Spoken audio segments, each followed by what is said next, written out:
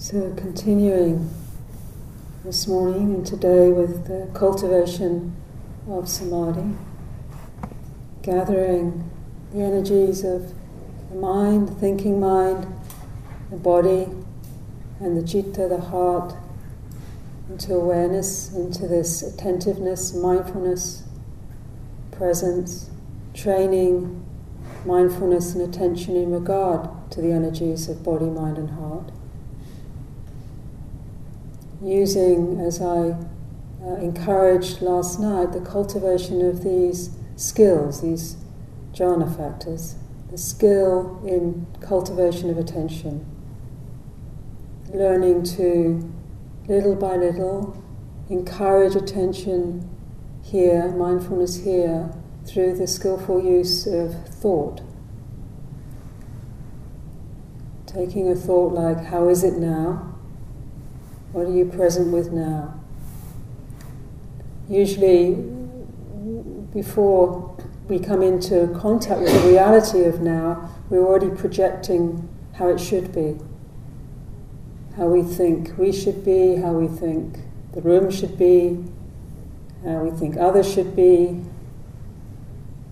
So it's very hard to connect with what actually is, because we live through the prism, the mind's projection of what should actually really be happening. And of course it never is quite what it should be, if you've noticed.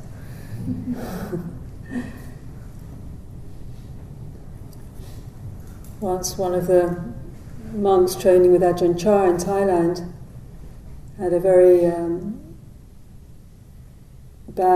he'd had a very bad accident when he was younger.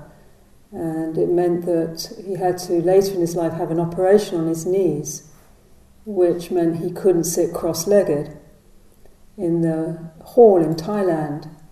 And a great premium is put on your ability to sit cross-legged as a monastic in that situation.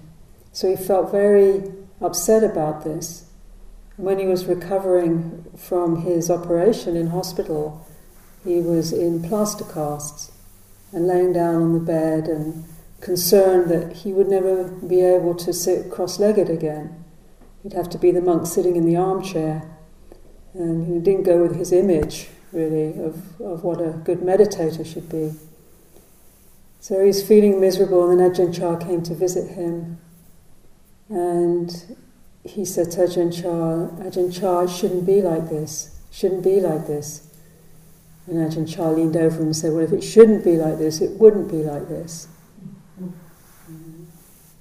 At a certain level, we do what we can to make the situation optimum. We cultivate what we can to heal, to encourage positive, to encourage mind, to cultivate these skills. But there's also a dimension of reality where we have to accept how it is, what we're working with, or how the body is today, how the mood is today. Maybe we'd like to be really inspired and uplifted, but we just feel a bit grumpy and resistant. So this invitation, using a thought like, how is it now, invites attention to come into relationship with our experience without creating an extra unnecessary complication around the actuality of our experience. This is first jhana factor, using a thought to bring and sustain attention over and over again, coming to the breath, being here and now. How is it now in the body? Thoughts like this, or buddho, bud on the inhalation, to, dho on the exhalation, using a mantra or phrase to help steady in the moment and to help gather the mental energies that are usually flying off in all sorts of directions. So not trying to just cut off thought, but giving the mind some kind of thought to work with. And then leading into this second factor as we come into contact with our experience here and now, beginning to receive this vichara, receive, how is it to actually be with the body and the breath? Receiving the sense, we've been exploring, receiving the sensations of the body. Receiving the actual feeling of the breath. Sometimes the mind can just go breathing in, breathing out, breathing in, but we're not really, we lost connection. We think we're doing the practice while we're still thinking about this and that and the other. The mind very, very tricky. So it's actually this vichara keeps coming into what's the experience, and this is where the mind starts to develop this interest, starts to catch the practice. Interest arises. The interest, there's some energy. And then also the vichara, the second factor, helps us adjust. It gives us information. Relax a little more, extend a little more energy, adjust the body, adjust the attitude, so that we can keep some sense of well-being and sustaining of the practice. And then learning to deepen even further into this third and fourth factor, piti and sukha, learning to actually not only have interest, but really begin to savour and taste. It's almost like taste. Piti is this sense of savouring our experience. Feeling the breath, savouring, staying connected with. And as we stay connected with sensation, breath, feeling, tone, what starts to be generated from this stabilizing of attentiveness within the body and mind is the awareness of the mind itself. Starts to fill the body, fill the mind.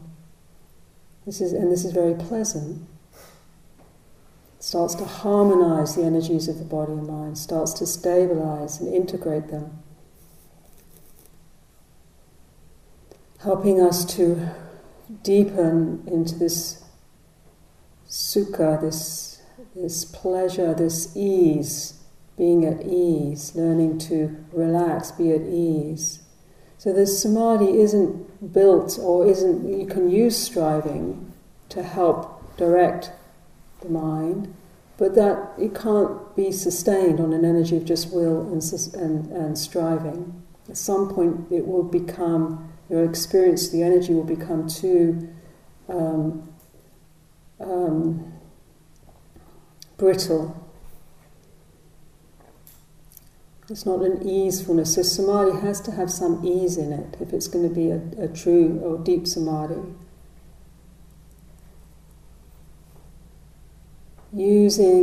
Subtly using effort, not to get somewhere, but to be more fully here.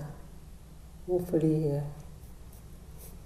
And then naturally, as these factors start to be cultivated, then this the last factor, the ekagata, which means the mind becomes unified. Body, mind, breath becomes infused with awareness, becomes a whole. Pleasing abiding. We have the conditions in place to bring the fruit of a pleasing abiding, and the mind begins to clarify in order to be able to see the mind in samadhi, the unified mind, clear mind can begin to reflect on the reality of our experience. It has some power. So a thought or a worry or a concern that comes that would usually completely wrap us up and overwhelm us, instead there's the ability to see, this is worry or this is anxiety, and then one can work appropriately with that, while maintaining one's balance, one's well-being, one's gatheredness.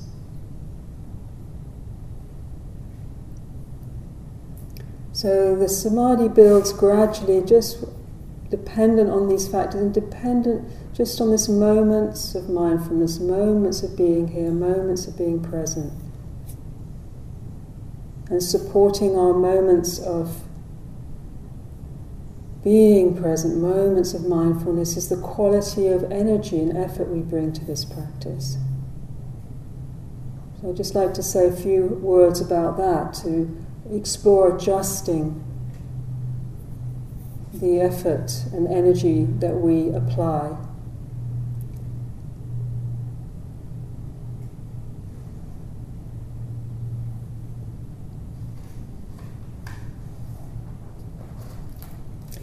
Often we'll bring the habits that we have in our everyday life, how we get through our life, the kind of energy we use, we'll bring that into meditation.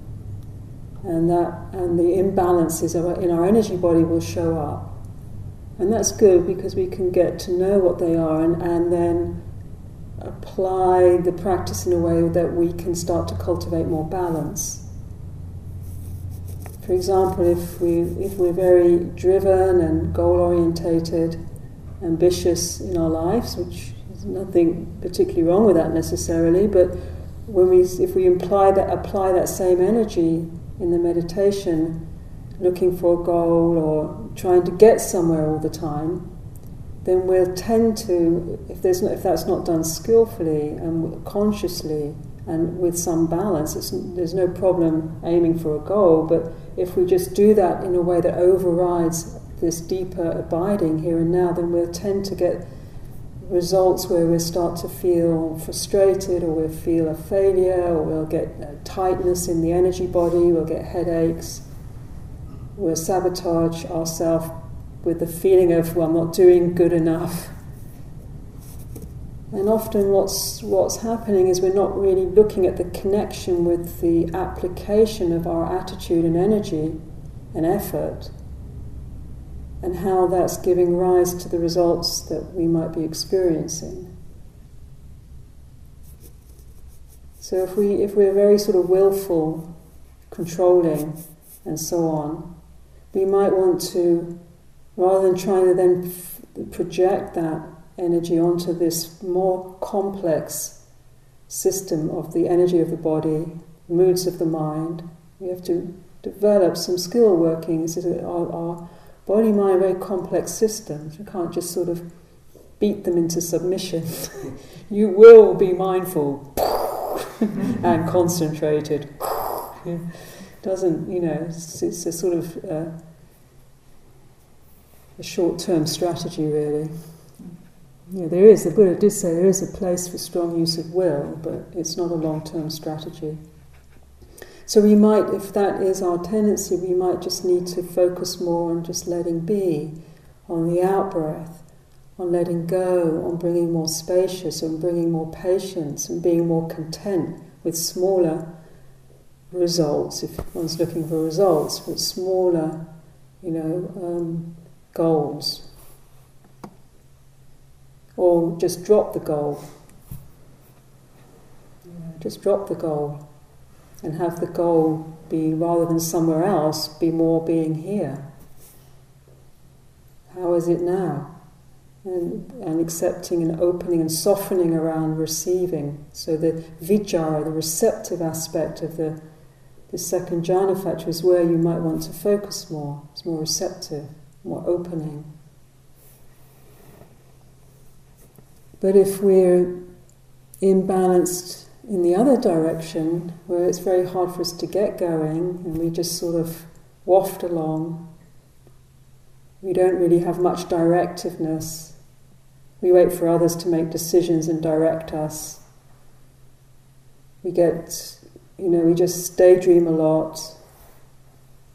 It's very easy for us to get collapsed in our energy body,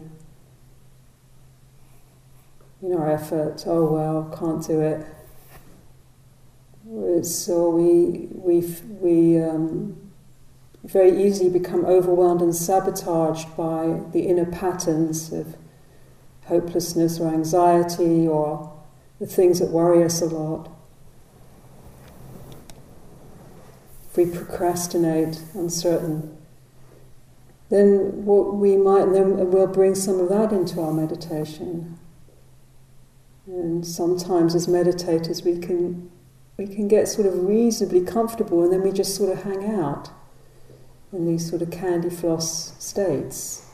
And we haven't quite don't put enough energy to deepen. We can do it, but we just, we're just like, just sort of riding along. So then we might, if that's our tendency, we suffer a lot of confusion and doubt, then it's actually useful to learn to apply the skills of cultivation of samadhi. This will help a lot to focus, to learn to focus, and to actually then be someone that does set a goal, but set a goal that one can attain. For example, 5 breaths. And then sort of, sometimes I do that. I just count them on my fingers. Can I just be with 5 full breaths? Okay, 3 full breaths. It doesn't really matter. It's more about the sense of setting a goal that you can attain and really focusing and learning to adjust your effort so you can feel into the process of applying yourself to some goal. Can I be fully with one mindful breath and really feel the fullness of the inhalation and the fullness of the exhalation? And if I'm just sort of hanging out and wafting around in my candy floss state, can I open my eyes and really feel a bit more chi, a bit more energy in the application of bringing a bit more effort? So you can get the sense of how we can adjust the kind of energy and effort we put into our practice to bring, which will condition to some extent the experience, the fruit, the results. And sometimes we might be a bit of both, and so we might need to adjust. Sometimes they actually go together sometimes. The imbalance and be very all over the place, then suddenly a great act of will, and then collapse. So this is a huge area. It's not just about meditation, but in our life. It takes a lot of mindfulness. Isn't about judging, but it's about noticing. And as we become more aware, naturally these things will also start to come into balance. That our energy body will begin to balance more just through the sheer power of our awareness and noticing. But we can help find that balance. On the scale of exploring, putting a lot of effort for a while, or releasing out of too much efforting. Effortlessness is okay, is also good. What's that like? Just to when there's a real sense of stability, and just being able to just more deeply rest. Doesn't need any effort then. So it's not really about, sometimes you hear in these teachings, you should never make any efforts. That's not the Buddha's teaching, actually. Yes, it's true on some profound level. You try to make an effort, you're already trying to get somewhere, and so on. But there was a huge amount of encouragement to explore this factor of the Eightfold Path of right effort, right energy, finding it's not right so much sama virya to do with our vitality. Sama means the root actually of the word, it's translated as right, which I think is quite misleading, is actually sama is more like a pitch, being in tune. When you hear the sound of a bell and it's just really a lovely sound or note, it's about being in tune, being balanced. That's the feeling of sama virya, when the energy, effort, there's a balance there, there's a kind of alertness and a relaxation. So today we have an opportunity to explore applying some of these skills to support, the Buddha said when our effort is balanced, it's like it's another image he gave, it's like a lute.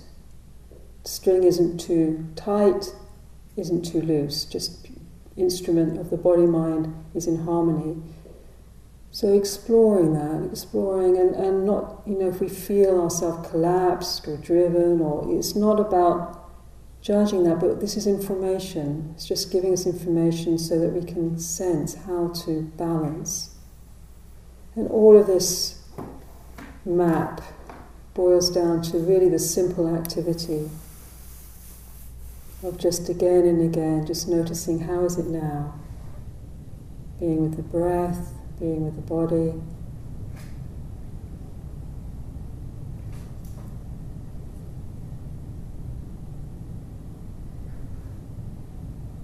And today I also like to encourage us, as we're with the breath and the body, to move a little bit more into the territory of the second foundation of mindfulness, which is beginning to also notice feeling, which we have already, of course. You can't notice body and breath without beginning to notice all the foundations of mindfulness are appearing. But just beginning to notice feeling tone more, the sensation, and connect with sensation as feeling. Feeling is the feeling in the training of the second foundation of mindfulness, just noticing is a pleasant feeling, rather than, oh my God, I can't believe I'm so devastated because of this and that and the other has happened to me, and it's insoluble and I don't know what to do. Is it pleasant or unpleasant? It's very dispassionate. It's just saying, well, in the mix of all of that huge drama, if I actually feel into it here and now and locate the sensation in the feeling tone, yes, it's unpleasant. So you can just say unpleasant feeling. It's not a denial of the big story, but it's just getting some perspective at that level. It's very, very helpful. Or one gets very calm and gathered, and there's a lot of buoyancy, the piti, this sense of sukha, happiness, well-being. And we go, yes, this is it. I'm just going to always be like this, and don't ring that bell, and, don't cough, and don't disturb. And is it pleasant or unpleasant? Rather than the mind trying to hold on, pleasant feeling. So you begin to get a sense of where that way of framing our experience, it's one way, there are many ways we can frame, begins to allow for a little bit more of a deepening of our balance. Pleasant, unpleasant. We're going to today experience the whole range from pleasant to unpleasant. So I'm just encouraging you today to notice that. Not only the sensation in the breath and the embodied work that we're doing mindfully, but just to also notice feeling. Contact through the senses, feeling that emerges from the internal contact of our inner material, our psychodynamic material. Is it pleasant or unpleasant? Or neutral? Sometimes we don't quite know. Can't quite discern. Like the breath. In a certain way it's just quite neutral. It's interesting, the breath, being with the breath. It's such a profound meditation because it's so intimate. It takes us into a real depth of intimacy of our experience, and yet it's completely impersonal. It's got no qualitative, personal attributes.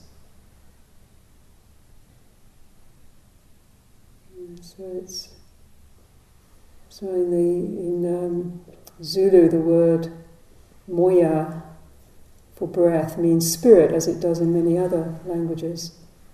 And it's a bit like that. It has this great intimacy, the most intimate thing, and yet it's impersonal, and we share it. We all share it.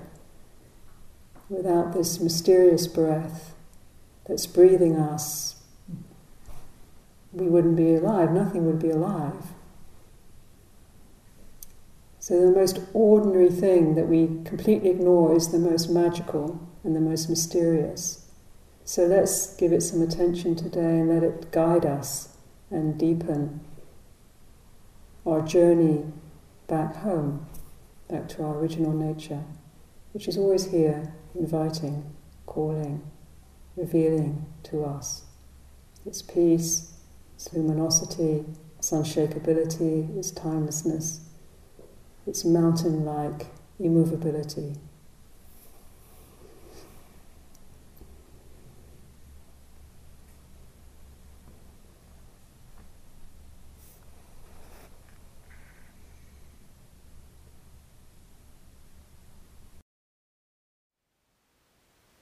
Thank you for listening.